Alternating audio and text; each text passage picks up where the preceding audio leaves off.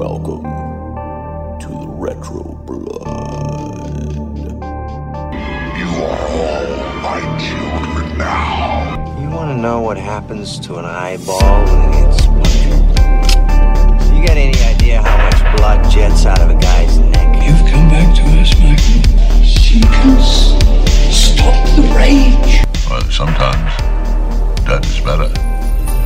It may look like that person, but it ain't that person. Because whatever lives in the ground beyond that cemetery ain't human at all. We'll tear your soul apart.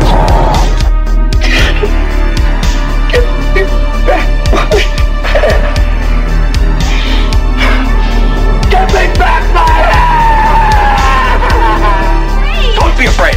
No. Be afraid. Be very afraid. Welcome back, everybody, to the Retro Blood as we continue our months-long discussion of cemeteries, graveyards, and 1980s horror movies.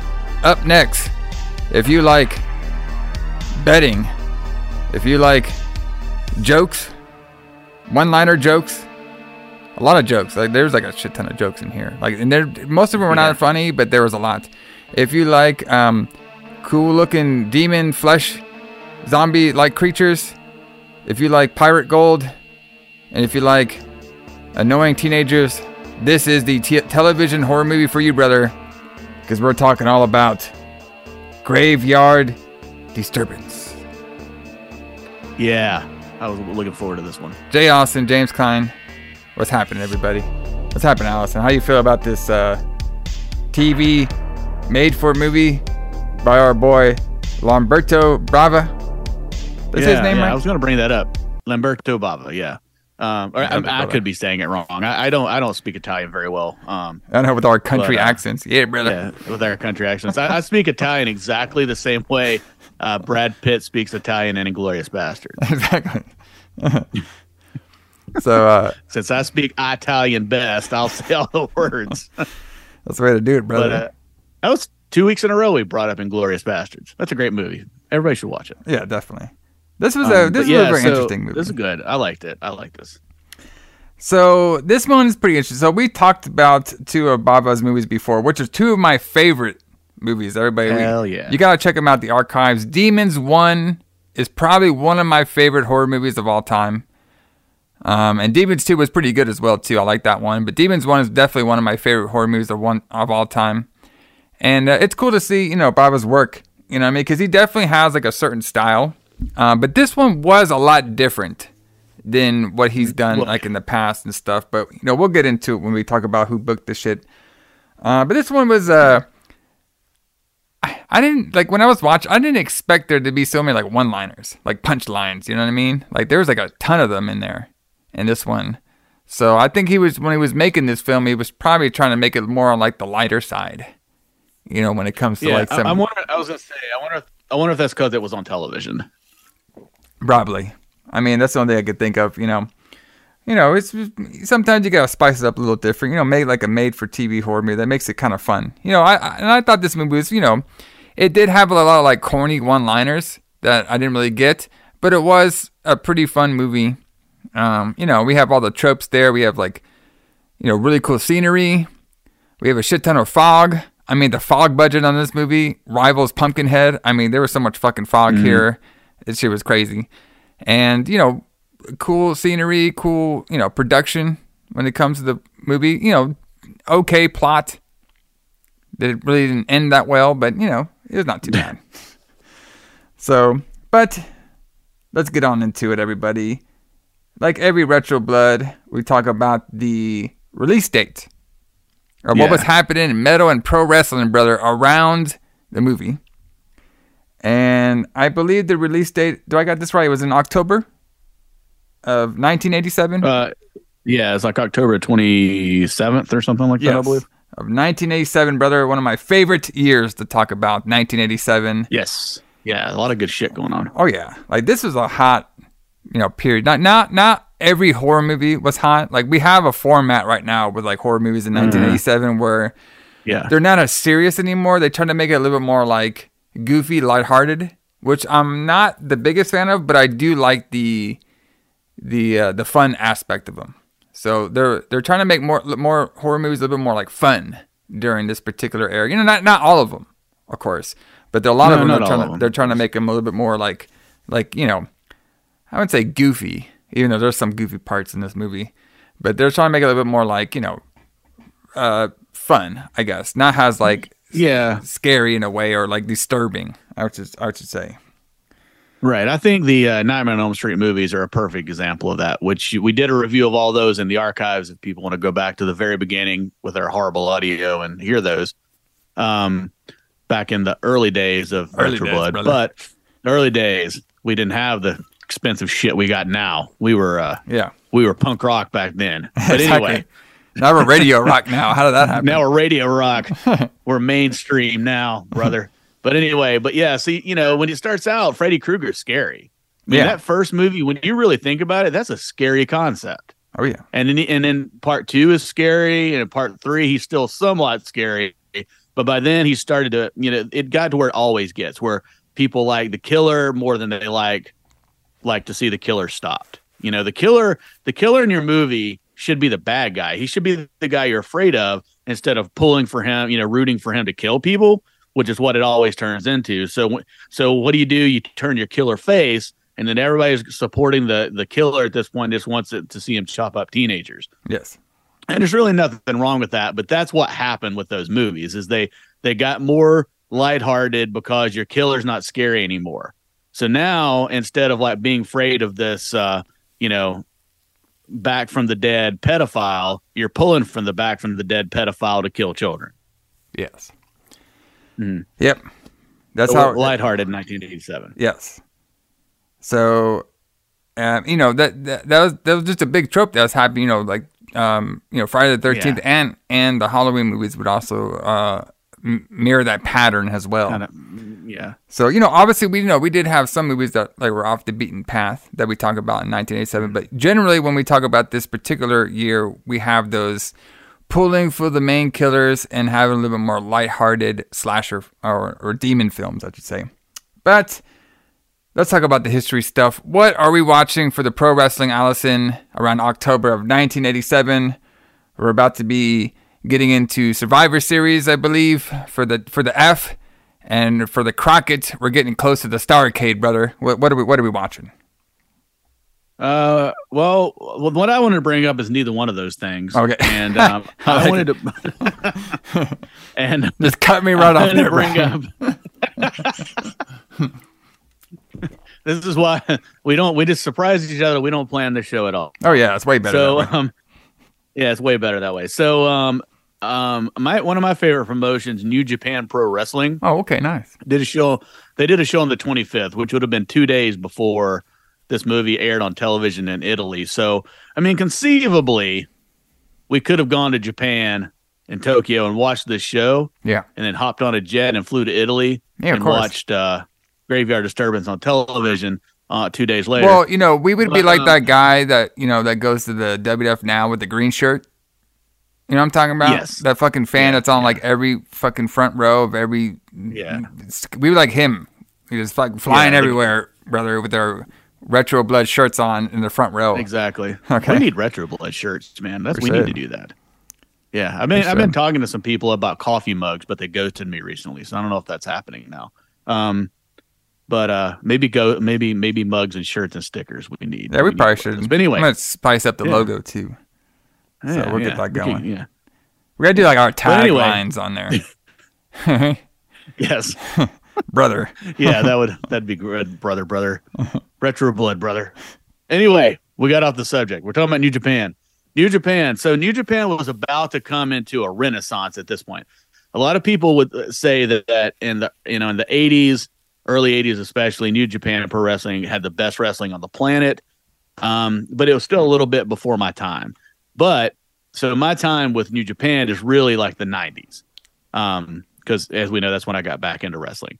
But a lot of the wrestlers that were going to be huge in the 90s and are legendary today were kind of getting their start around this time with the gimmicks that they got famous for.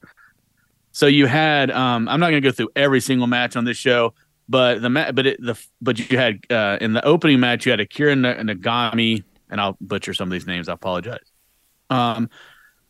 He wrestled to a draw with Kensuke Sasaki, and Sasaki was kind of a famous wrestler already at this point. We would see him in WCW somewhat, and he would become the Power Warrior and team with the Road Warriors a lot of times and wear the face paint because that was huge in Japan. But one thing I wanted to point out is Goto, the original Goto, not the one that's in the New Japan now.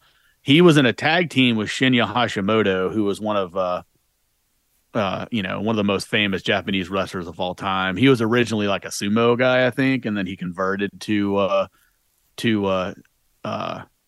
wrestling, and he really embraced the strong style that Inoki started. He really beat the shit out of his opponents. He was being in a match with Hashimoto was rough from everything I can tell. And they beat up Daryl Peterson and Steve Casey, who I have no idea who those people are. But they're gaijin wrestlers that came from, the United States probably to get beat up by these two guys. One thing I also wanted to point out that was really kind of interesting. I can't believe this actually happened, but Kingo Kimura and Keiji Muto, the Great Muta, who we've talked about. Yes. They beat Conga the Barbarian and Manny Fernandez. So I'm not real familiar with Conga the Barbarian's career, but I'm just trying to imagine these two up and coming Japanese wrestlers who would become legends. Yes. Against Manny Fernandez in 1987. I mean, I just think that would be an amazing thing to see. Exactly. Especially after all the stories you hear about Manny. Yeah. And then, go ahead. Yeah, it's pretty, like Keiji Muto's career has been like fantastic. Obviously I knew him as the Great Muta when he was in the WCW, going in and out. Right. I don't, I was a late bloomer. Like we talked about this, I was a super late bloomer when it comes to wrestling. So when I first laid eyes on the Great Muta, he was part of the Dark Carnival with Vampiro around 2000 WCW. Yeah. Which I thought that was a great group when I was growing up as a kid. I loved that group. And I liked Great Muta too. But, when I did my research back, I saw Great Muta versus Sting, Great Muta in Japan and stuff. I mean, this guy was just like fantastic. So seeing a young Keiji Muto go out there and, do his thing with Manny Fernandez. Yeah, very, very, very interesting of how the pairings can be. And I always liked how Japan did that. They brought a lot of foreigners to help out. And, Japan's always been known really good for like mixing styles. They don't have just like Absolutely. one. Now, they had the Japan strong style, but they're very good about being open to different wrestling styles. Yeah, that's true. And I didn't get a chance. Because we've been a little bit busy with the Retro Blood this week, but I didn't get a chance to look and see if this show was on the New Japan World. But maybe we can find some clips of some of these shows on the YouTube to post. But one thing too was there was this wasn't even the main event apparently, but this would have been a hell of a match too. So the IWGP Heavyweight Champion Antonio Inoki battled Dr. Death Steve Williams to a double countout. Wow, there you go. And I bet that was fucking crazy. Like I'm sure they were, since it was a double countout, obviously they weren't in the ring, but they were probably like beating each other up in the crowd and fighting on the ramp, and they were probably all over the place.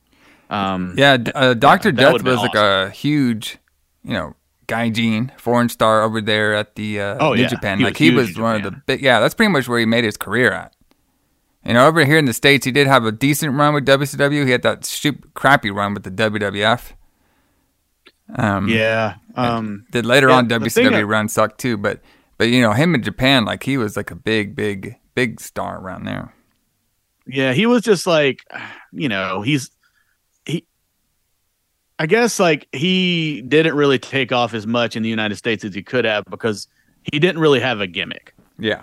I mean, he kind of did. He was Dr. Death, but I mean, he was just a guy, he was just a big guy that beat the shit out of people. Yeah. And, in the Hulk Hogan times, it's kind of hard to out Hogan, as we've talked about before. But, there was definitely, the normal guy wrestlers, it was kind of harder for them to get over. But in Japan, he's going to get over because he's this big, huge white dude that's beating the shit out of people. And they love that. They love Lance Archer. They love that shit in Japan. Yeah. Any big, tall, big, giant dudes always do very well in Japan. Just like Vader did, just like Bam Bam Bigelow did. They all do, very, very Bruiser well. Brody. Bruiser Brody, big one over there. I believe the Butcher, what is it? Abdullah the Butcher. Abdullah the Butcher, yeah. He did pretty well over there as well, too. Yeah, he was a legend in Japan. Yeah. So, he was definitely they love big, violent wrestlers in Japan from another country. And Dr. Death, Stan Hansen's another good example of that. But they definitely fit that bill, and they fit in perfectly over there. Yeah. But I just want to talk about that for a second, because that would have been, we don't talk about New Japan a lot on this show. But that would have been a great show to see all these up and coming legendary wrestlers, because Keiji Muto is just actually retiring this year. Like this is his final year. Yep. So in 1987 he was wrestling, and in 2023 he's still wrestling. Yep. And he I think he just had his last retirement match. Yeah, he did. Did you hear about that? That was really it was really interesting. Yeah, I heard. What happened. Yeah, I heard it was it was him versus Naito, and then after the match with Naito, he challenged Chono. Masahiro Chono. Yeah, he challenged Chono from the announcer's table to come up and wrestle. And then Chono, but he hasn't been wrestling, 8 years, something like that? It's long period of time. It's been a while. Yeah, it's been a while. So Chono got in the ring and tapped out Muto. Yep. For his final match. So, yeah, definitely some great Japanese legends that we see. And, I knew Chono and Keiji Muto, the great Muto, for their NWO days. When they were in NWO, NWO Japan. So yes, which was the cool little cross gimmick. Yeah, Chono originally he was a different kind of wrestler originally. Like if you see him in the early WCW days when he wore the blue trunks, he would be in WCW, and he was like a different kind of wrestler, almost like a Ric Flair type wrestler. And then he had some kind of back injury or something, and he couldn't do the same things he did, so he created this like Yakuza like gangster kind of gimmick to where he didn't move around as much as he used to, and that's where he becomes the NWO Chono, and that's where I discovered Chono. He was in NWO when I found out who he was. But New Japan's great wrestling. Yes, very fun stuff. While we're trying to get into our graveyard disturbance on the television, maybe we'd see that. Maybe when we're in Japan watching the show, maybe they would have this on one of their TV stations. Yeah, maybe. Aaron. Yeah, we can watch it. You can watch it on satellite or something. Maybe. There you go. Yeah. Never know. I don't think they had VPNs back in the day, but maybe we can do. I don't even know if they had satellite back in the day. Was there satellite TV in 1987? I don't know. We'll see. Well, yeah, maybe. We'll just have to get the little cords on the TV and see what happens. Exactly. So what are we listening to? What do we got a great wrestling show. We got a hot movie TV show coming out. What do we listen to? So on October 23rd, 2 days before this New Japan show, so when we were waiting to fly out to Japan for this show that was going to happen 2 days later, we're flying out of New York City. Okay. And our flight's the next day. It's the 24th when our flight's happening. So we got to find something to do, right? We drove the Trans Am all the way to New York. Yeah. We got to find something to do. So on October 23rd of 1987, Guns N' Roses played a show at the Ritz. Now, this is not the famous Ritz show. So basically, Guns N' Roses' Appetite for Destruction came out, I believe, in July of 1987. And I remember specifically that coming out and how much of an impact that had on me. Still one of the best rock and roll albums ever made. It would stand up to anything that came out today. But they were going on tour opening for people, but they in 1987, in fall of 1987, in October of 1987, they played New York 3 times. They played this show on October the 23rd, and then they played 2 more shows like the next week or like a few days later. But a year later, they would come back to the Ritz and play a famous show that was filmed for MTV, which when you look this up on YouTube, that's mostly what you get is this 1988 show. But this was a real early Guns N' Roses set from the Ritz, and it's pretty much on fire. I mean, this show is great. I think it was actually better than the 1988 show. It was still really raw. They were still like, you could tell that their album hadn't started selling yet, and they were just like this hungry, dirty rock and roll band from LA that's playing these shows in New York City. What's your history with Guns N' Roses? Personally? I don't have too much. So I never been like the biggest. Like, I knew about Guns N' Roses, and I think I had their famous album. Wasn't it the one that had the guns and it's like yellow in the background, something like that? Yeah, Appetite for Destruction, I think, may be the album you're talking about. Yeah, that's their famous album. Yeah, and God, I don't even. I probably Guns N' Roses is probably the band. Like, I know I like some of their tracks, but I don't even know like any of them. All right. So I don't have a big like background when it comes to Guns N' Roses. Even though, but tell me one of the famous songs that they do. Paradise City, Welcome to the Jungle. Welcome to the Jungle is probably that's probably the one I've heard the most is Welcome to the Jungle. So. Yeah, because it sounds like a wrestling entrance theme. Yeah, exactly.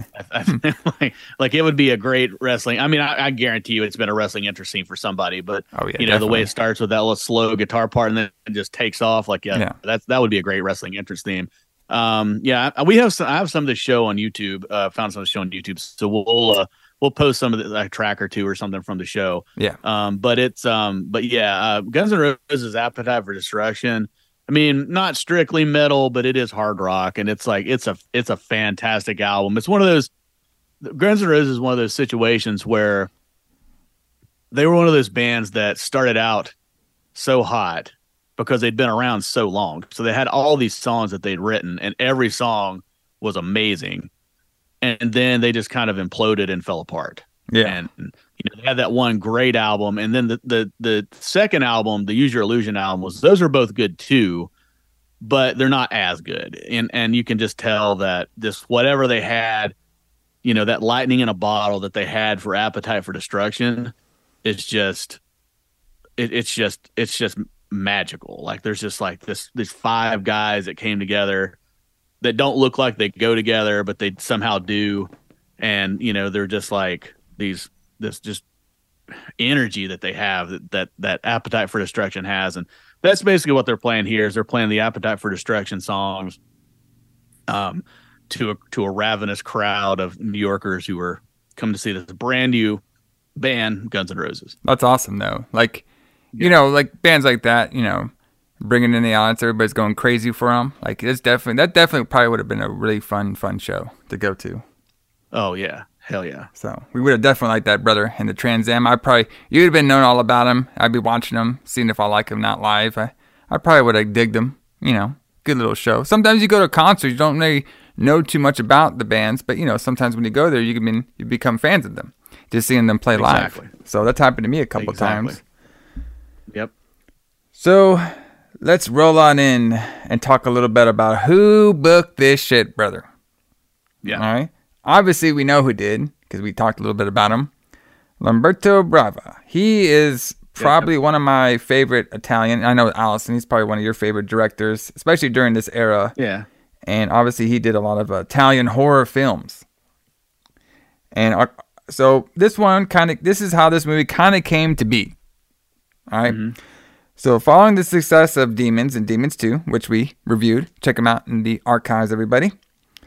From the success of those films in Italy and beyond, the company that produced them all, they announced in July of 1986 that a series titled, and I'm going to screw this up, Bravito Gala, which I guess it just means like it's basically like talk about Brava's like it's made for television movies, and all these made for television movies are all going to be directed by Lamberto Bava. So basically, this guy was so popular in Italy in Italian horror films that the company, gave him a contract to make 5, or actually to make 4.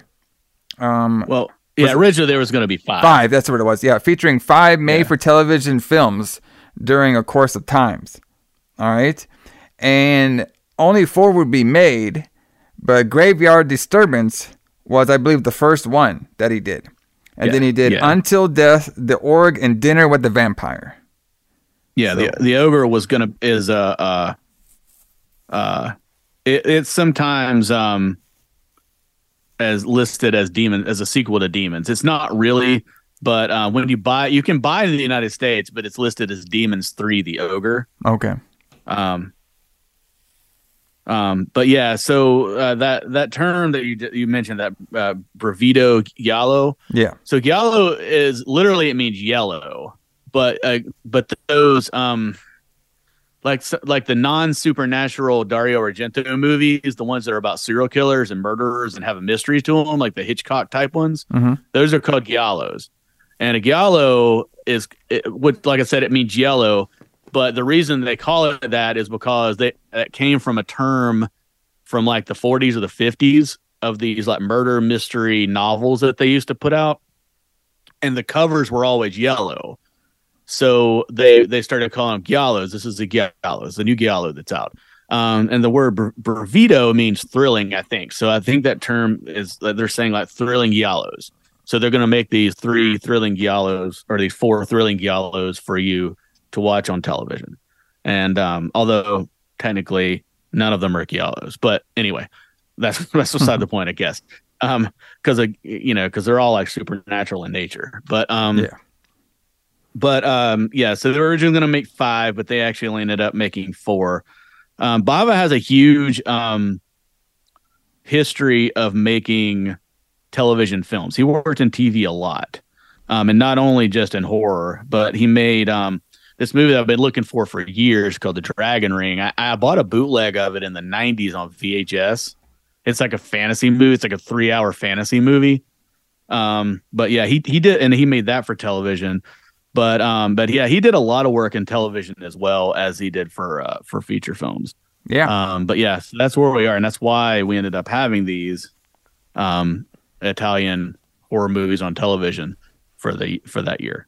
I like that. It's kind of cool to see, like, we talked about this before, like, TV horror movies, Yeah. Like, they're not the most, like, gruesome, craziest thing you'll see, but, it's nice to watch something that's, like, in the genre that we can actually watch live over the broadcast, not have to go wait. Exactly. And go to the theater and spend money on it. We can watch something and get us all pumped, and maybe it can turn into, like, a series. You never know.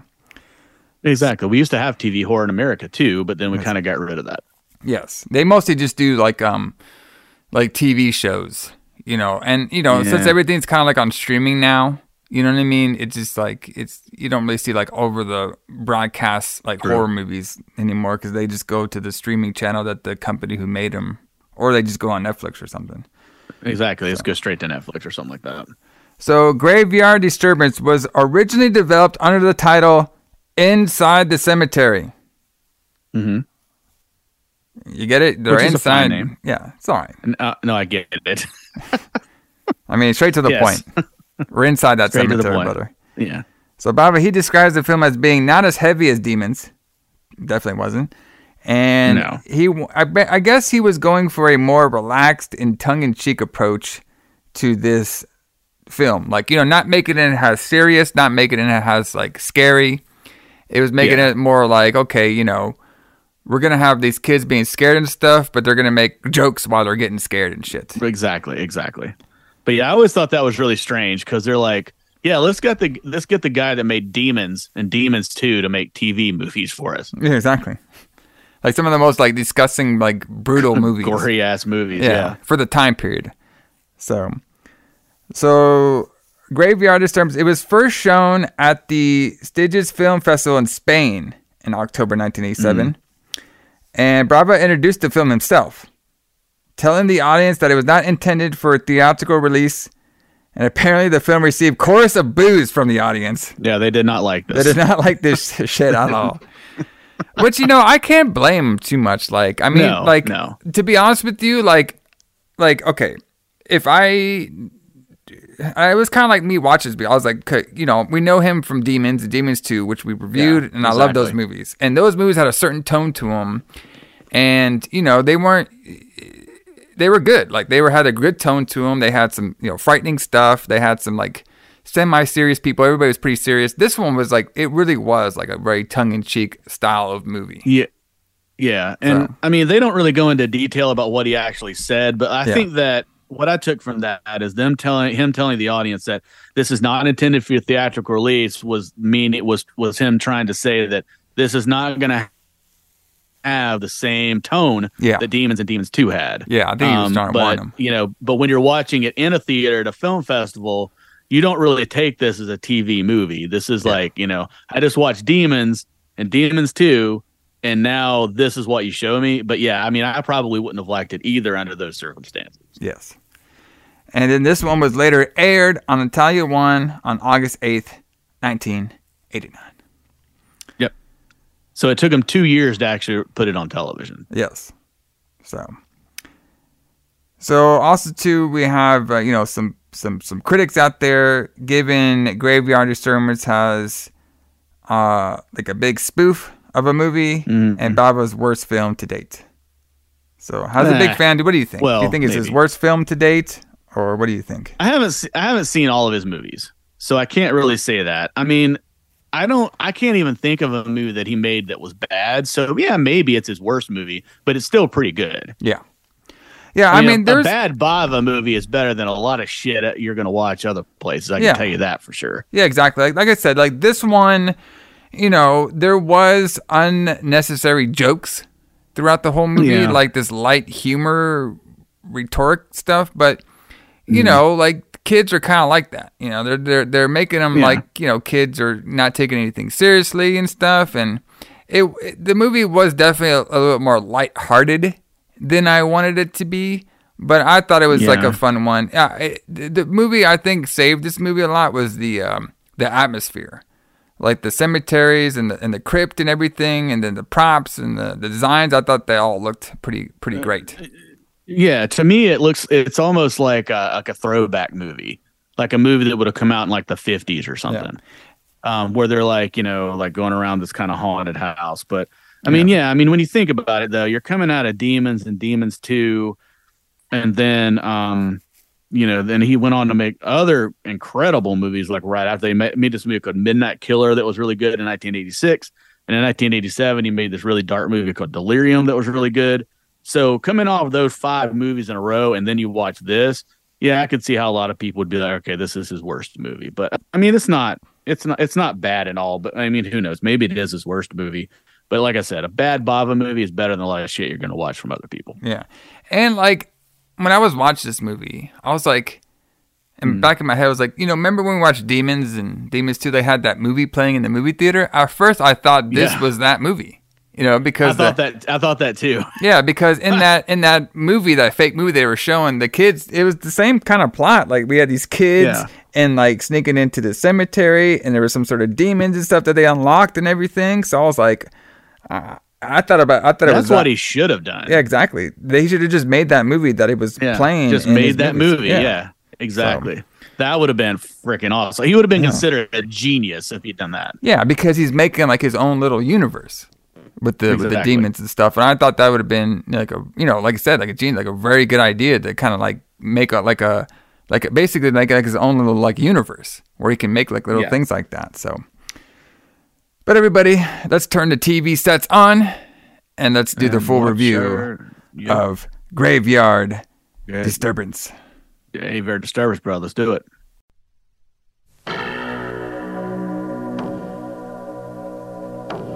Look at that. Fantastic. Treasure, all right. Yeah, but what's it doing in here? There is an underground crypt that is cursed. Rumor has it that beyond the crypt, you can go even deeper through a series of catacombs that, according to some people, is the waiting room to hell, a place where all the horrors from beyond the grave can be witnessed.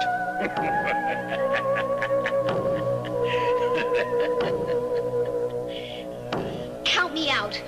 Let's get one thing straight. Things Cut like it that. short, Tina. Cemeteries. I don't want to see the tombs. What is it? It's only a mirror. What are you screaming for, you idiot? It's just fun.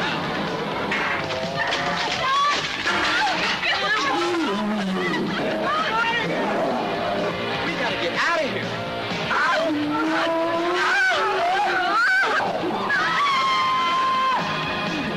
Hey, fellas, don't tell me you believe in vampires and zombies and that kind of...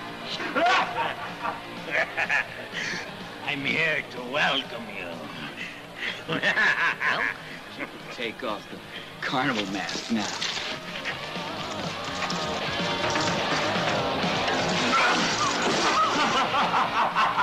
Well, I don't see what we have to be scared of. Unless what? Unless you're scared silly of a dusty old chapel and a few splintered coffins. I don't know. Sounded metallic. No, this way!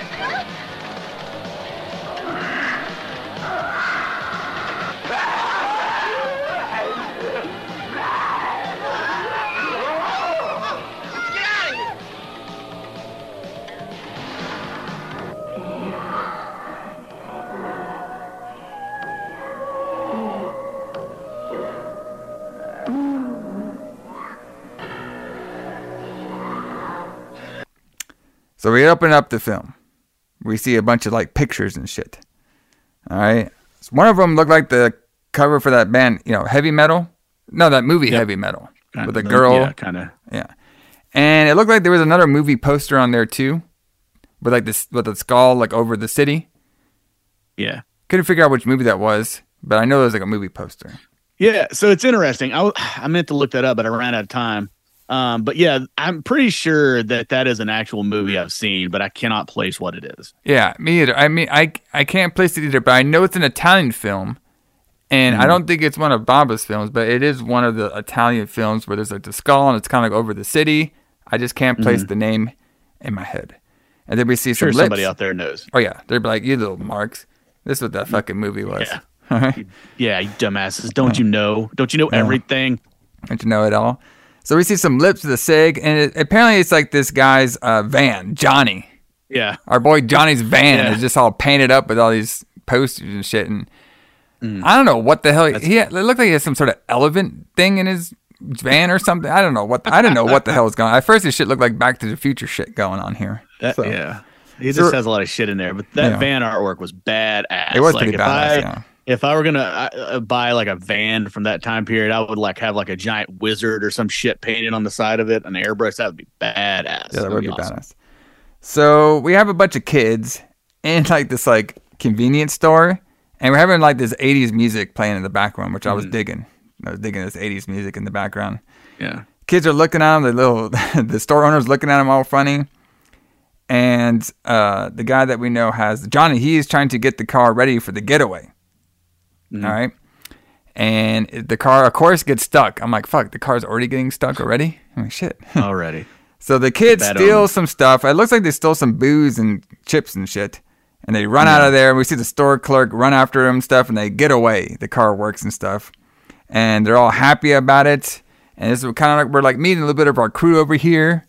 We got Johnny. He's like the getaway driver guy. The guy who cracks jokes throughout the whole fucking movie. He doesn't stop at all. Fuck.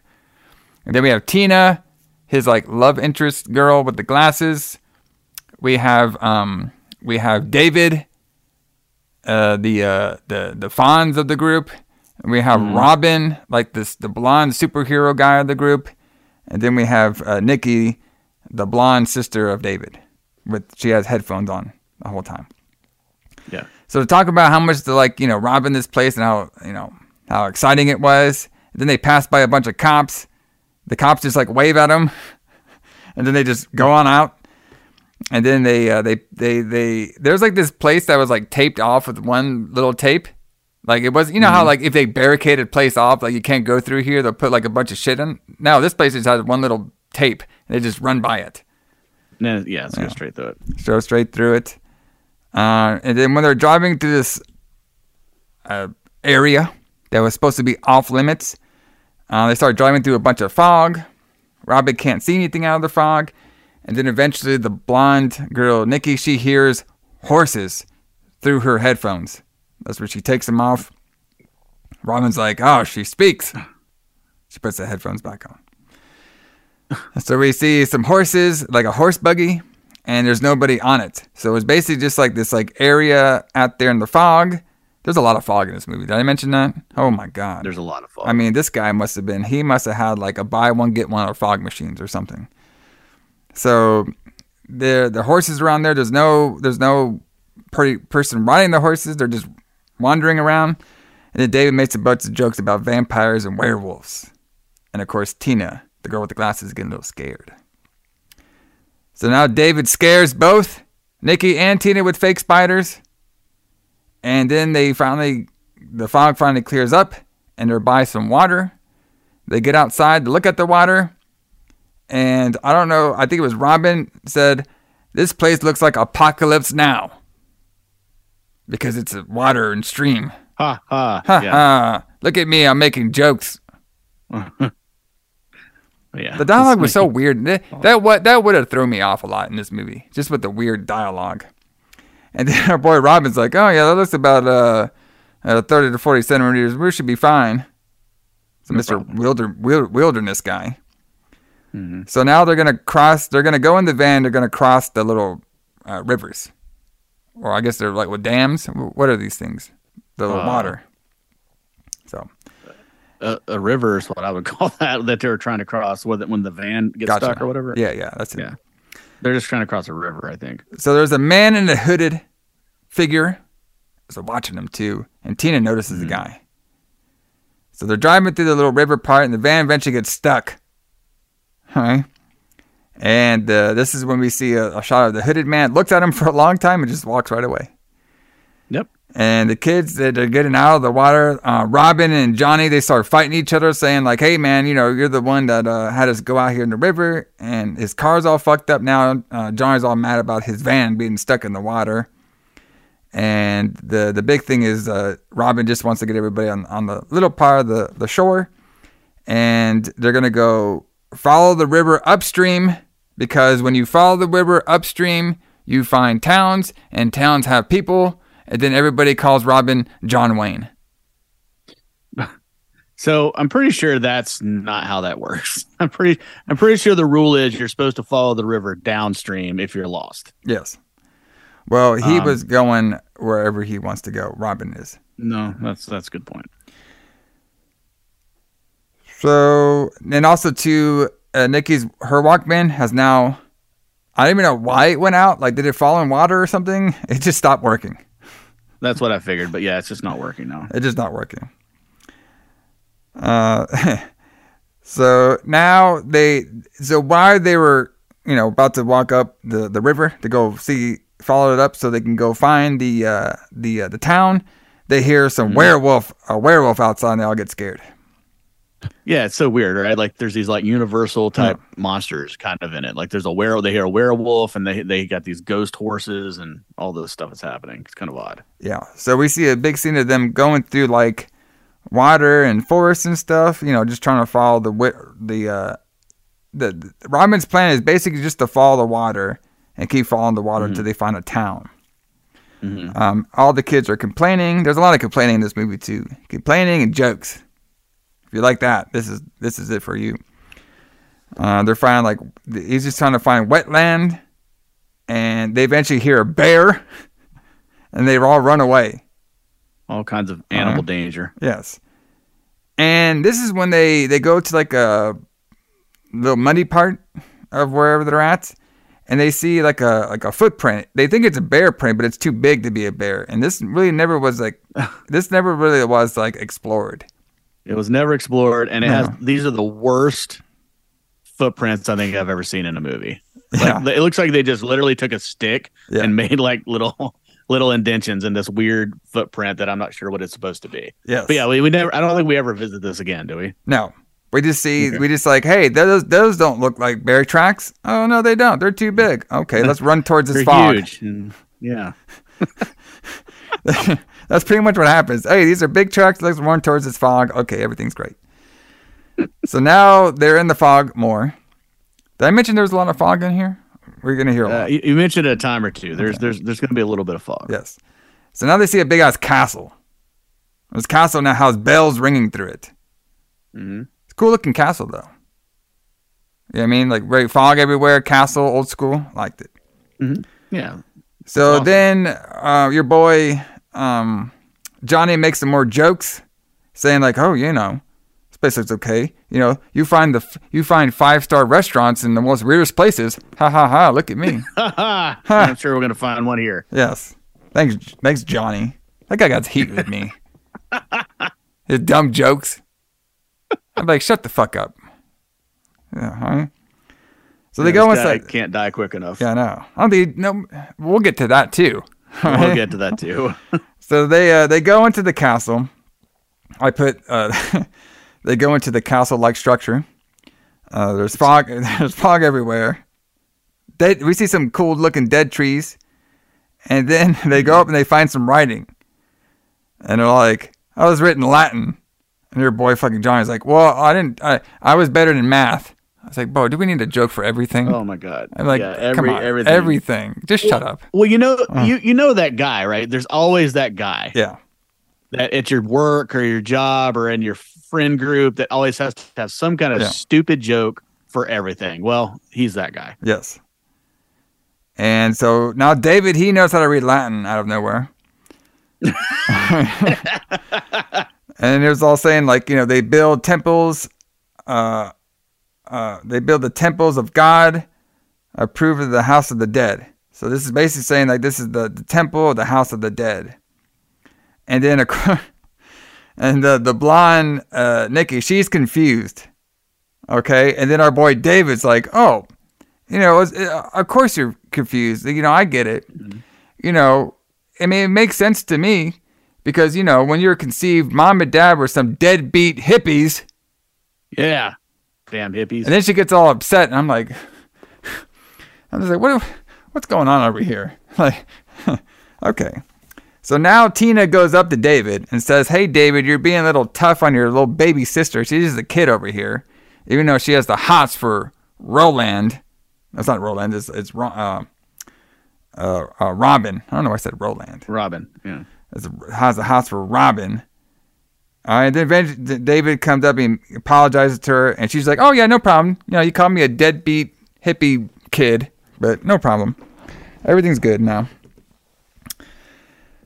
So after all this, Robin, he wants to camp here at this castle, foggy-like structure. Yeah. And David's like, you know, David and Robin have like a little bit of a quarrel, but he's like, "Okay, let me go look around for my room." Okay. So they all find like a little corner to sleep in.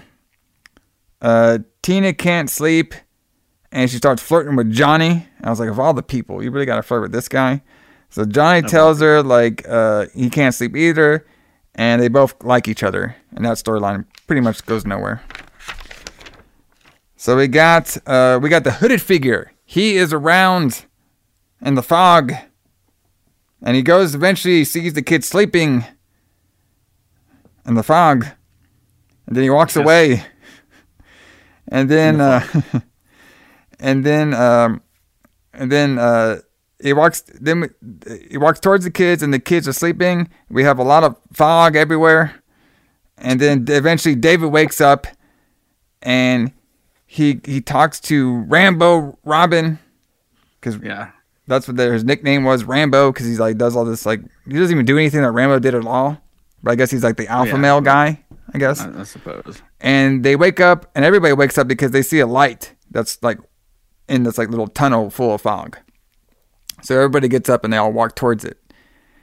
And when they're walking towards it, I couldn't believe my eyes. All right, so they're like they walk in like this spooky castle. Inside the spooky castle, they walk in under, like kind of go through the light. And next thing you know, we see a Miller Lite bar sign. In the spooky castle. In the spooky castle. And apparently there's like a bar area inside the castle, and Robin thinks it's a curse because remember what he read from earlier, all the curses and stuff, or all the demons and stuff, they all come at nighttime. over here at this place. So he thinks it's like a trick or something. But they all go there, and David thinks it's not a trick. He just wants to do some food and drinks because it's a tavern. So they go into the haunted. I should have just put tavern, but what I put in my notes is they walk into a haunted room kitchen bar. And then haunted room kitchen bar. That's great. Yeah. Because like when you see the scenes, you see like a little bar, you see a little kitchen. I was like, okay, haunted room kitchen bar, no problem. So they're walking around and they see, there's like people just hanging out here at the diner, the club or whatever. So they all sit down at the table and Tina has to crack a joke. Oh, I wonder if they take the diners club. Ha ha ha. Funny. Well, this 1980s humor is like, I wonder if people were just like, I guess people weren't laughing at this fucking movie. They're just booing this shit the whole time. Yeah, they were just booing it. So now the guy the hooded figure who was following him at the place, Tina recognizes the hooded figure guy. And that guy comes up to the table and he asks like, hey, what would you all like want? Because they're at like pretty much like a haunted kitchen bar. And the guy's like, oh, what do you got? Well, we got sausage, cheese, and we got a little bit of steak. All right. So they all want sausage and beer. All right, everybody pretty much agrees on sausage and beer. Yeah, I mean, that's great, right? Yeah. It's the best decision they've made so far. So now, like, they cut like a joke about werewolves. Like, oh, who's going to pop out on next to a werewolf? Then this guy pops out, this other person who works at the diner. And he's looking all serious. And then Johnny fucking gets all nervous and shit. Like trying to like back up all the jokes that he was doing. And, he was talking about like, werewolves and stuff, around here. We don't really talk about, we take this was the other guy, the guy that popped out. We don't talk about, movies and stuff around here at all. We don't joke about that kind of stuff. I lost my arm to a werewolf. He ripped it right off. And I grew this, and then he had his hand in his crotch, and they all start laughing. I really did not want to laugh at this because it's so fucking stupid, but I couldn't help it. It's just funny. It's just yes. And then I mean, even the story is ridiculous. Like, I know exactly. I had my arm ripped off by a werewolf, and then I grew. And then look, I got a hand in my pants now, and I'm making fun of. Everybody starts laughing around the bar. And then Dave was like, oh, yeah, this place is pretty good. I bet the food's good here, too. And then everybody gets all serious. What the fuck? This guy said bet. And he's like, we joke about werewolves and shit, but we don't joke about betting around here. So they get served their drinks and sausage. I didn't even see no sausage. I just saw the fucking drinks. Yeah. And this is when they said they don't, they joke about werewolves, so they don't joke about betting. Nikki, she has to go to the ladies' room. He says it's upstairs. She goes up there. She doesn't even go to the fucking restroom. She just sees some fucking pirate gold. So there's like this like golden structure, like ball. And it has like pirate gold in there. And it has like different objects. And then it has a random $50. It's like something you see at the fucking like arcade. You know what I mean? You put a little quarter in there. Hope you can get something out of there. Mm-hmm. That's what it looked like. And everybody goes upstairs and they all check it out and they all notice there's money and everything. So then the hooded figure guy tells them to come all down here. Their food's ready. They all get down. David asks like, what the hell was that up there? It's like, oh, you want to know about that? Well, let me tell you what that is. Then we get this long story of how this is it's a secret treasure that was here with the Knights of the Templar. All right. And the Knights of the Templar left it here because they were going to have thieves steal their gold. All right. But they didn't go in the crypt to do it because they chickened out. And ever since then, the gold that you can win has grown over time because people have tried to bet on going in and lasting a full night in the crypts below. All right. Legend also says that if you go to the catacombs underneath the crypt, that is the portal to hell. So all this is going well so far, right? Yes. So they break into this bar, Yeah. with this weird guy who lost his arm to a werewolf, and now they're on top of a portal to hell. So we've seen these kind of things before, right? Yeah. In Italian horror. Yeah. I mean, the only thing you were missing was some eye poking, which we didn't get, but we got we got everything else going. Right. Yeah, TV stuff. Come on, guys. So the things they bet on, why they take betting so seriously, is because you have to last a full night in the crypts below, and if you do, you win the prize, brother. You win the gold. You win me gold over here, brother. I had flashbacks to Leprechaun. The Templar gold. Yeah. Templar gold, brother. So David over here is like, I don't believe any of this hobba crap. All right, I think he's just making a bunch of shit up. All right, and then David's like, well, maybe I'll play their game and maybe I'll bet on it, and we can win. And of course, the other people, like the girls, are like, no, we gotta get out of here. These people are weird. All right, and then David's like, listen, what I'll do is, all right, I'll bet on there. I'll go down to the crypt, and you guys, after everybody goes to sleep, just come on into the crypt, and fuck, if we're all together, nothing can happen, right? Yeah, nothing can go wrong. And they're all like, no, that's a bad idea. And he just goes up, puts his wallets in there, and does it anyway. So he has now put his wallet in there. All right. And he is now going to be, he volunteered himself to go into the crypt, and he's going to be playing this game so he can win the prize. And this is when the hooded figure, which obviously we can see right now, he's the crypt keeper. He is now taking him down to the crypts down there, while everybody else is going to be leaving and meeting him later on after everybody goes to sleep, apparently. And of course, they're all saying how weird the place is, but they're going to take a crack at this anyway. So then they make a bunch of like vampires and zombie jokes too. Yes, of course. So now we find out the crypt keeper guy has a red eye, and he takes him down to the crypt. He's like, hey, if you go down to those steps, it'll lead you to the door. And then he's like asking for the lamp. Guy's like, I don't know if you need that lamp, but he takes it anyway. I'm just like, can we hurry this along? It is taking a minute to get to anything. And then David asks, like, okay, what happens to people that have second thoughts? Crypt guy's like, I feed them to the hounds. It's like, oh, okay, that makes sense. That's what David said. Sure. So he goes down there. So now we have all the rest of the kids. They're outside, kind of like in the front entrance. So now then when they're out there, we see the crypt keeper guy. He is watching a horror movie on TV. Mm-hmm. And he turns off the TV, and he opens up the gate saying, your friends will join you soon. So he knows their plan of the kids joining them. Yeah. See, that's what they should have done. So this should have been the movie that they were watching in Demons. Yeah, exactly. And then when you're watching this on TV, he could have been watching Demons on the television. Yeah, exactly. Yeah. See, it all makes sense. Like, we should have just... Yeah. We got to go back in the 80s and tell them to do that. And got to go back in time. Yeah. With our DeLorean.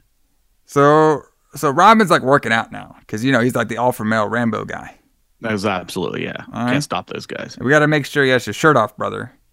All right? Oh, yeah. We got some more parts for him to do later on in our franchise. All right. Franchise. Sorry. So he goes on. I didn't totally miss this if he did this at the beginning, but he said he wrote his name on a statue. Now, I didn't see that at all. But apparently he wrote his name on a fucking statue, and now the statue's not here anymore. And then we get more jokes. Go ahead. As I say, I do remember him saying that, but I don't remember seeing it in the actual movie. Same here. So now Johnny makes some jokes about the statue being like his lover and shit. It's like, thank you. Funny. So now they're basically waiting for the lights to go out so they can go join David down in the crypts. Mm-hmm. They keep talking about how strange things are over here. I mean, duh. And Tina, or it's either Nikki or Tina, have a theory that I thought that they should have explored a little bit more in this movie, of thinking that they're already dead. And I'll tell you where that theory goes at the end of the movie, because I thought that would have been a good concept to the idea compared to what we got. But I'll get there. Mm-hmm. So all the lights get turned off. Now the kids they all go to the back into the kitchen haunted bar. And they get in there and they notice that the gate's open. They're like, oh, fuck, the gate's open. Nothing wrong here. They just go through the gate. They go and enter. They go look for David. They call out for David like at least 4 times over here. He doesn't answer at all. So there's a lot of walking in this movie too. So we get a lot of walking down. They hear some noises and stuff. They don't see, they make some more jokes. All right, about like TV preachers. Like this place has more soul than a TV preacher. Ooh, like who the fuck wrote this shit? Right. Okay. Then I bet the audience was like, oh, what the fuck, boo. So they eventually get to the crypt part, and we see a light that kept flashing at this crypt part. That never was explored either. They call out for David. He doesn't get there. They eventually go inside the crypt, and they see. So Tina is now freaking out a little bit. She's like, "Listen, I like to do fun things here. I like to eat candy." I thought this was really weird. That's why I wrote it down. She's like, listen, guys, this crypt shit, like, she's already like there right now. Like she could have just waited upstairs, but no, she's like, listen, guys, like this crypt shit's not for me. I like fun things. Okay. I like candy. I like Christmas, and I like Woody Allen. Yeah. So I wonder if that's just, obviously the Woody Allen part's not like a mistranslation, but that was just like weird things to say. Like, yes. I like candy and Christmas and Woody Allen. I was like, where the fuck? Woody Allen, where the hell did that come from? What a random ass thing to say. I know, exactly. And he's like, and then of course, Rambo. Okay. Mm-hmm. He was like, no, we're all gotta be stuck. We gotta be together. All for one, all together. Yep. We gotta go in here. Okay. If I'm going here, everybody's going in here. So they go in there and stuff. Nikki's all scared. The noises start to happen a little bit. And eventually we see that there's a hand on Tina's butt, and it's David, because he scares them all. And David was just like chilling out there. And, this is when also too, when he eventually scares everybody, the Nikki, she got so scared that she ran into one of the coffins, and the coffin breaks open, and it's a body, and it's a demon-like body, rises up and starts to stalk him. Mm-hmm. So this is when we get a really weird scene, and this is when I knew this movie is not going to be serious at all, just by this one scene. Okay, so the demon wakes up, right, and it looks like it's going to be stalking the kids. So the kids all try to get out, but they're stuck in the gate. And then John's like, "Does anybody have a cross?" And then of course they start making a bunch of jokes like, "No, I'm Mormon and Jewish. I'm a non-practicing Christian." And then one of them said, then the fucking Johnny says, "Oh, I pawned my cross off." I'm like, wait a minute, what? I thought that was actually pretty funny. Well, it was funny, but it's one of those things where you could tell that this is supposed to be light humor. Right when it, at first I couldn't really I didn't know, I didn't do a lot of research until after I watched the movie. And at first I was like, okay, they're just making a lot of jokes, that's normal. And then we're going to get to the serious part. No, there was no serious part. It's just there all was fucking no serious jokes. Part. Yeah, there was no serious part all really. Jokes. But yeah, I thought that was a pretty funny joke where they're, because it's like making fun of like the scene we had in the last movie from last week where, all of a sudden this character had this gigantic crucifix that's going to save them. But so they were just making fun of this. No, he's like, I don't have a cross. I don't have a crucifix because I'm Jewish and I sold mine and I'm not practicing. And, but yeah, I thought that was pretty funny. But you're right. It never really gets serious though. Yeah. So after this, the demon looks like it's going to attack him, but he gets really distracted. He's something distracts him, and he tries to go and open more of the coffins. Yeah. And they're not sure what the fucking demon's doing. So they're like, hey, let's get out of here before he gets his friends up in here. And they find a little hole to go down to, a little ladder. And then they get down there, and David's like, oh yeah, I've been here before. And he asks and then they ask him well, why were you hiding and stuff? And he's like, I don't know, it seemed like a good idea at the time. Sure. And it's like, well, why are you there? They were chasing me. He's like, well, who was chasing you? I don't know. I didn't see him. I don't know. Okay. The demons. Yeah, the demons. Yeah. So now the dead demon up there is he opens a tomb. He looks like the dead demon woman. He touches the dead woman's tit, and then the dead woman slaps him. That happened. So now we have our demons doing comedy as well too. Yeah, Okay. even the demons are doing comedy now. So then they pass by a bunch of heads. One of the eyes move, and now I'm thinking, okay, is this like this? It's just like this is like a kid just going through a haunted house right now, pretty much. Mm-hmm. Like we're just going through a haunted house. There's no danger. We're just walking. Then yes. So now they argue about they can't find a flashlight. They don't know where the flashlight is, and they hear some noise and they see the demon. They see it like a demon. Like once they get the matches, like so I guess Nikki, she had matches for some reason. They get a match on, and just like in a haunted house, they scare him and they run away. So now Robin, he got separated. You know, Rambo. He got separated from the group. All right. He's trying to call out for everybody, and eventually falls down a hole in water. It has a bunch of dead, slimy demons in there. It has some eyes popping out. Mm-hmm. He's like trying to climb up for a while. And stuff. Yeah. And then like he sees like all the kids like saying like, "Hey, Robin, climb up, climb up." Like you see all the kids there, and they disappear and they come back. Then he just gets out of it, unharmed, no problem, good to go, No problem. easy. So he's looking around, goes upstairs, finds, and then he eventually just runs right in the crew. He says, "Where are you guys?" He's like, "I don't know. Where were you?" He's like, I thought you all were dead. I saw you all dead, and now you're here." I was like, "Okay." So now Johnny thinks it's a trick. Everything is now a trick. Okay. And then they confirmed that thing up there was a zombie. Okay. And then while they're talking about, you know, places to go and how to get out of here, nails start coming open. And they're basically saying they have randomly 2 hours to go until it's dawn. Because remember, if they last until dawn, they win the gold, brother. Exactly. So they hear these screws drop, and they look at the coffin that's opening. The screws are just opening on its own, and eventually they see that they're opening, and they're like, "Oh shit, we gotta get out of here." And they have Robin, because he's the strongman guy, to try to open the door, and they keep counting him down. It's like, "Robin, that's one screw. Now it's 2 screws, Robin. There's a third one." And then he finally gets them out, and they all run away. Yep.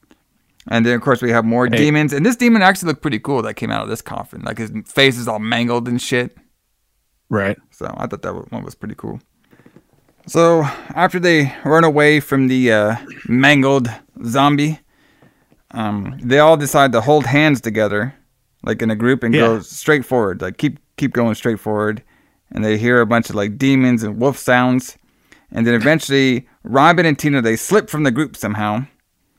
And they're trying to look for the rest of the group all around, like, the crypt dungeon area. Mm-hmm. And they keep saying, like, you know, anything is possible here at a crypt. All right? Anything's possible. And they go look for others, and they hear some noises. They eventually see a hanging body. They get all freaked out by this hanging body. And they get away from the body. Then they see like a little hanging noose around there too. So to me, I'm just thinking totally like haunted house vibes when I'm watching most of this stuff. So yeah, it's exactly like a haunted house, like a haunted house movie from like the 50s or something. Yes. So they go inside another room. They see a room. This is a weird scene. So it's like a dinner party for like demons and shit. Yeah. All right. So all these demons are like eating like Jello and fucking eyeballs and shit. And I swear the kids, they look exactly like Klingons from Star Trek. Yeah, I noticed that too. I thought that was really odd too. One thing that I was going to say is like this movie reminds me of is it reminds me of the movie Waxwork, if you've ever seen that. Oh yeah, a little bit. Yeah. That's a fun one. We should do that one. Yeah, we probably will eventually. But like where they're just jumping from room to room and all the scenes are different. It's kind of like that's what it kind of reminds me of. Yeah. And that one's a little bit of a light humor style of a horror movie as well too. Yeah. But it's fun. So, and then I thought the I guess it was the mother demon out of this one. She had all those like all those eyes and shit. I thought she looked pretty cool. With all the eyes, like the many eyes she had on her face. I thought that actually looked pretty good, like some Resident Evil shit right there with hers. Everybody else just had like that random like wolf looking face. So, like, I did not expect this, though.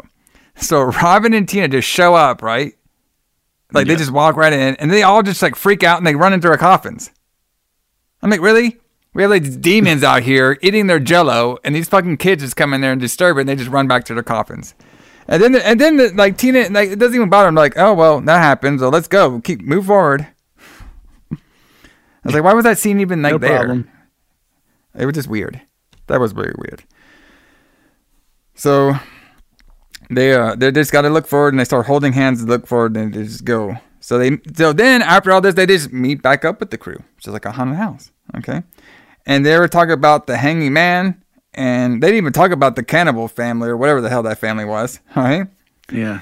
So now David, he is like, okay, how about we just do this, guys? Why don't we just sit and wait in the corner until the fucking dawn comes, then we'll get the money. And everybody's like, oh, we shouldn't do that. And then they're like, okay, yeah, let's just do that.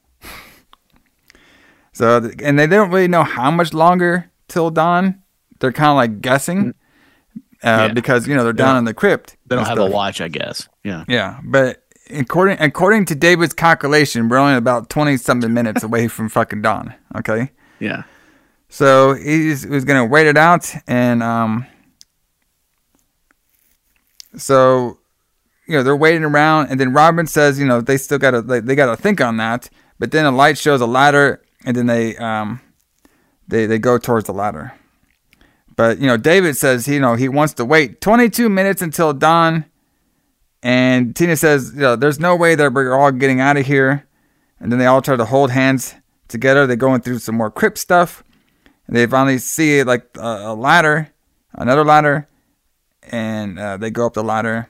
And then when they made up to the ladder, they make it up to the same kind of like crypt area that they were in before, but the gate's locked. Okay. Yeah. And eventually Robin gets the gate open, and you've never seen a more happier girl than Nikki. She was all like, Robin's like doing his little thing. He's like, yeah, Robin, yeah. I don't know why I thought that was funny. That was pretty funny. Where they're like, yeah, we finally got it open, Rambo. Yeah, Rambo got it open, brother. So they get out there, and then so now they got out of that gate, and they think that's like, the way out, because that's like, where they kind of entered from was that gate. They think they're just going to go upstairs, and they'll be in the bar area. But no, they go right back to where they were. And they're just like, what? This is right back to where we were, And then, out of nowhere, I think it was like Roland, and it was like Johnny brought up, hey, you guys ever heard of that painter Esser? Yeah, that painter from Dutch. He painted all those illusion photos. And I was like, what? Yeah. What's going on here? Escher, yeah. Yeah, I was like, what's this painter guy got to do with it? It's like, well, what's going on right now is symmetry and shit. You know what I mean? Like, we don't know if we're going up or down or sideways and stuff like that. It's all an illusion over here. Our human minds can't think of this. So we have to be a little bit more prepared of how to escape this place, because if we go up, we could be going down. If we go down, we could be going up.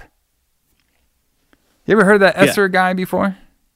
Yeah. So he does all these like I would call them surrealistic paintings or art, kind of.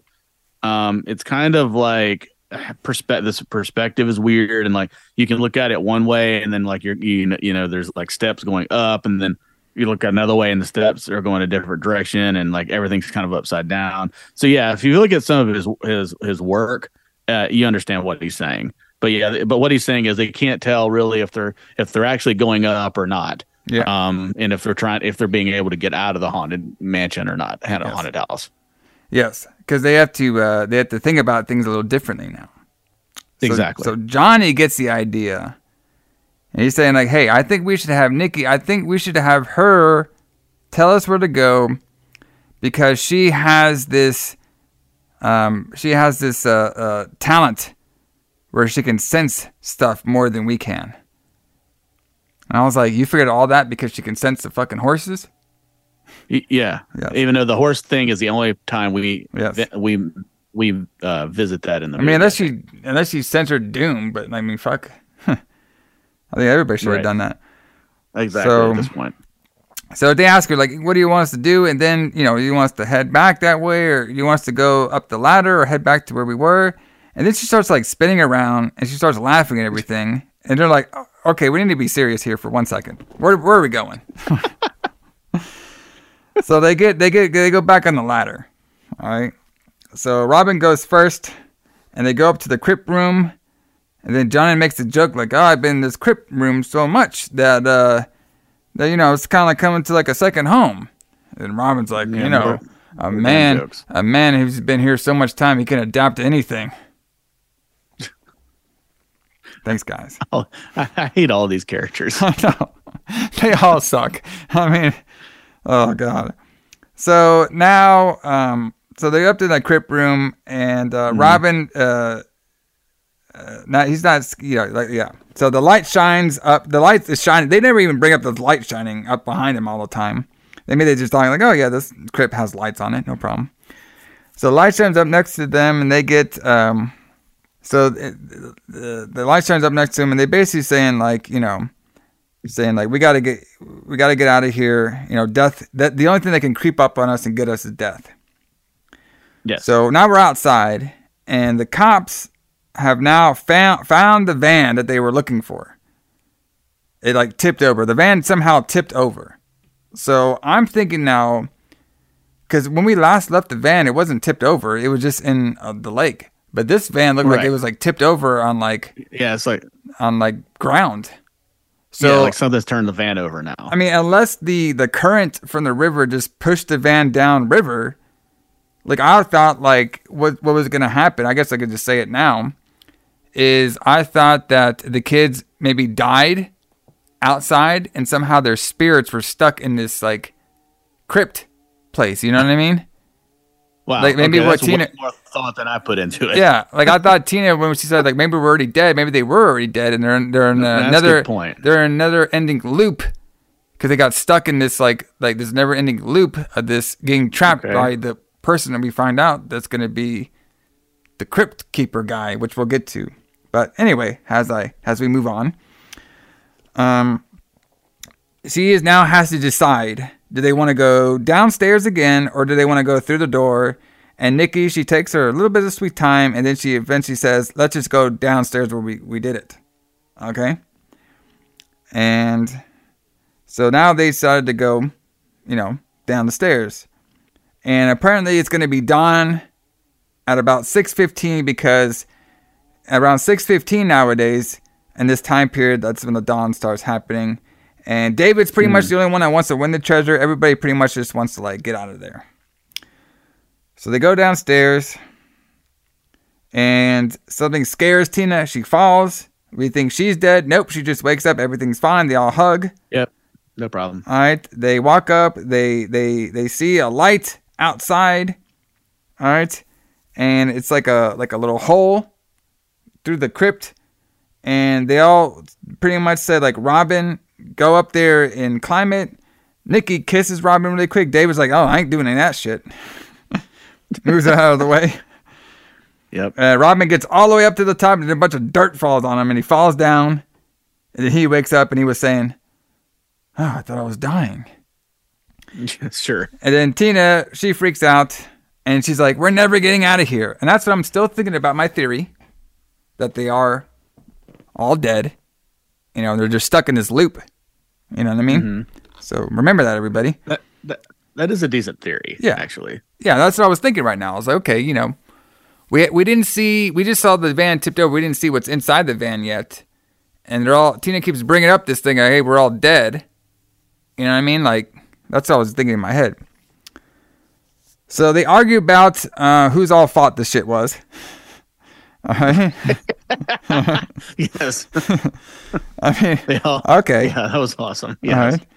And then, you know, they're all arguing about it. Eventually, Nikki, she finds the way out after all arguing and stuff. And when they go up this room, up this ladder part of the room, this is when we see Red Eye. Mm-hmm. That's why I called him. And he's like, oh yeah, you guys are here. Come up this ladder and claim your prize. So they all come up. He all helps them get them all up. one by one. So they all come up and they claim their prize and stuff. Mm-hmm. So they're all grabbing the gold and like putting it all around them and stuff. So they go into the gold, they all touch it, they're all putting the gold on like it's like, necklaces and crowns and shit. And then randomly Johnny says, "Hey, there's a girl's panties in here. I guess some girl bet her panties one time." Ha ha ha. God. Oh my God, these fucking jokes. All right. And then so now they're all like celebrating. They won gold and $50 and some panties. Mm-hmm. Red Eyes comes out of the shadows, and Tina sees him out of her eye, and now he's laughing. The Red Eye he's laughing and stuff, and he pulls off his face to reveal that he was a demon, which I'm not really sure if this is supposed to get like a shocking thing or not, because I'm pretty sure assume he's a demon the whole time. and they're all like, "Oh, he's a demon," and he's like walking and laughing during the whole time. And he's like, I'm here to welcome you." And then David's like, "What the fuck? What are you talking about? Welcome us and stuff." And he's like, "Take off that carnival mask." And then the demon grabs him and pushes him away. And he's like, "You kids haven't figured this out yet." And he laughs. And I'm like, I'm still thinking about my theory. It's, you know what I mean? Yeah. Like, your kids are already dead and you're in a never-ending loop. Okay? And, David thinks like, "Hey, is this like a dream or a nightmare or something?" And then Tina says again, "What if we're all like really dead? Like, what if we're all like, we're actually dead right now?" Right. And then, out of nowhere, we get the fucking cops looking in the van. There's nobody in the van. Cops go to the van. It's all tipped over. There's nobody in the van. And then, no joke, this cop says, "Oh, fuck, I think these are the kids that stole those chocolate bars." So they're looking for kids who stole chocolate bars in this van. Yeah. I swear this kid stole nothing but bottles and chips. Okay. Right, exactly. Yeah, that's what I remember too. Okay. So now we cut back. Oh. So now, okay, hold on. Now there's no dead bodies in the van at all. Okay. So they're not dead. Or supposedly. Now we have the red-haired, red-eyed demon guy. He now says, "I am the Grim Reaper." Yes. Okay. And he has like a little Grim Reaper like fucking thing. So I'm thinking, okay, this guy's the Grim Reaper. He can control death. All these kids are dead, and they're going to be in another ending loop in this cave. But no. Right. Fucking happens is David just grabs the fucking golden knife out of his pirate bucket, stabs the Grim Reaper. Bucket. Alright? Stabs the fucking Grim Reaper in the stomach. The fucking Grim Reaper dies for like 5 minutes. Alright? Then they all get outside. The cops see him. They rescue him. Then the cops are like, "Oh, you put all that gold in the sack. All of it. I want all the gold." And then they like, "Okay, don't worry about the gold. Just take us anywhere, anybody but there." And then we just end the fucking film. And I'm like, so if the movie had ended with like showing the kids' dad's bodies in the van, then it would have been it's a cool plot line. Yeah, it would have been a cool plot line. I mean, this would have been like a pretty good plot line, if like I said, like the kids died while maybe what happened was when they were going down river, the river had so much current that it tipped the van over, and that's when the kids died for the van getting tipped over. And then because we're in a haunted cemetery burial ground with the Grim Reaper, he brought their souls to the cemetery to be haunted for eternity. I mean, fuck, the shit writes itself right there, but no. We just got a bunch of jokesters who won some carnival game, and then they got all their fake pirate gold stolen by the cops. Right. And then, and like, I couldn't help but laugh when he stabs the Grim Reaper. When he's like, I know, like what the fuck? Like, it's so ominous. Like, "I am the Grim Reaper," and then he just gets stabbed. It's like, oh, why'd you have to do that? He fucking died so easy. I'm like, you're the fucking Grim Reaper. You're like one of the hardest bosses to fight on Castlevania, and you get stabbed by a little golden stick. Like, what the fuck? Yeah. By David of all people. Yeah, of all people, yeah. So now that we revisited it, this is probably the worst Bava movie. Yeah. I mean, like, there's I get doing like the tongue in cheek. I get doing like the TV film. You don't want to show a lot of gore and stuff, but you could still. Right, yeah. I think you could still have made this pretty like ominous if you would have, like I said, had the kids. You didn't have to show any blood. All you had to do is show them all in the van, laying down. Look like they're perceived to be dead, and then the Grim Reaper tells them at the end, "Hey, guess what? Your kids are already dead, and I own your souls." Boom. End of movie. Done. Right. Perfect. What's the problem? Right. And that would have been, oh my God, that's amazing. Yeah, exactly. But no, we got this goofy ass shit at the end. So, but like I said, I think this movie would have been really good if it had, my opinion, that ending, and if it was the movie that they were watching in Demons as well. If they linked the whole universe together, I think that would have been pretty cool. What do you think there, Allison? I liked it better than I liked it after we talked about it. So I like it less than I used to. However, at the same time, I mean, it's still decent. Like, it's still fun to watch. It's just, I mean, I get it. You're at the house. You got like a pizza. You got Mountain Dew. It's Halloween time. You just want to chill, relax. Want to watch a little movie on TV. Fine. I get it. We don't have to think about stuff. Kids out there getting scared of little haunted house tricks. Perfectly fine. But I think, like, if you made like a little bit of a remake of this movie, I think you can make it a little bit more creepy and a little bit more like, more fascinating than it was. So yeah, I agree. Like, it definitely could have been better. So, really odd. But everybody, that has been our review of Graveyard Disturbance as we roll on of March, talking about graveyards and cemeteries. What do we got next week?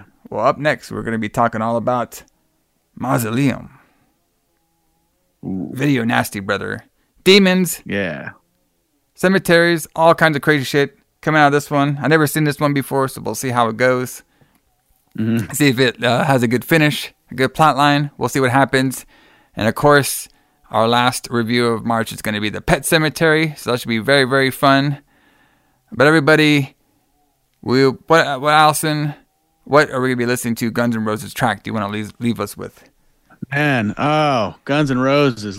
There's so many classics on that first album. Oh, yeah. Let's leave with Out to Get Me. Ooh. Since possibly the Grim Reaper's out to get these kids. Yes. Let's listen to Out to Get Me on the way out tonight. Yes.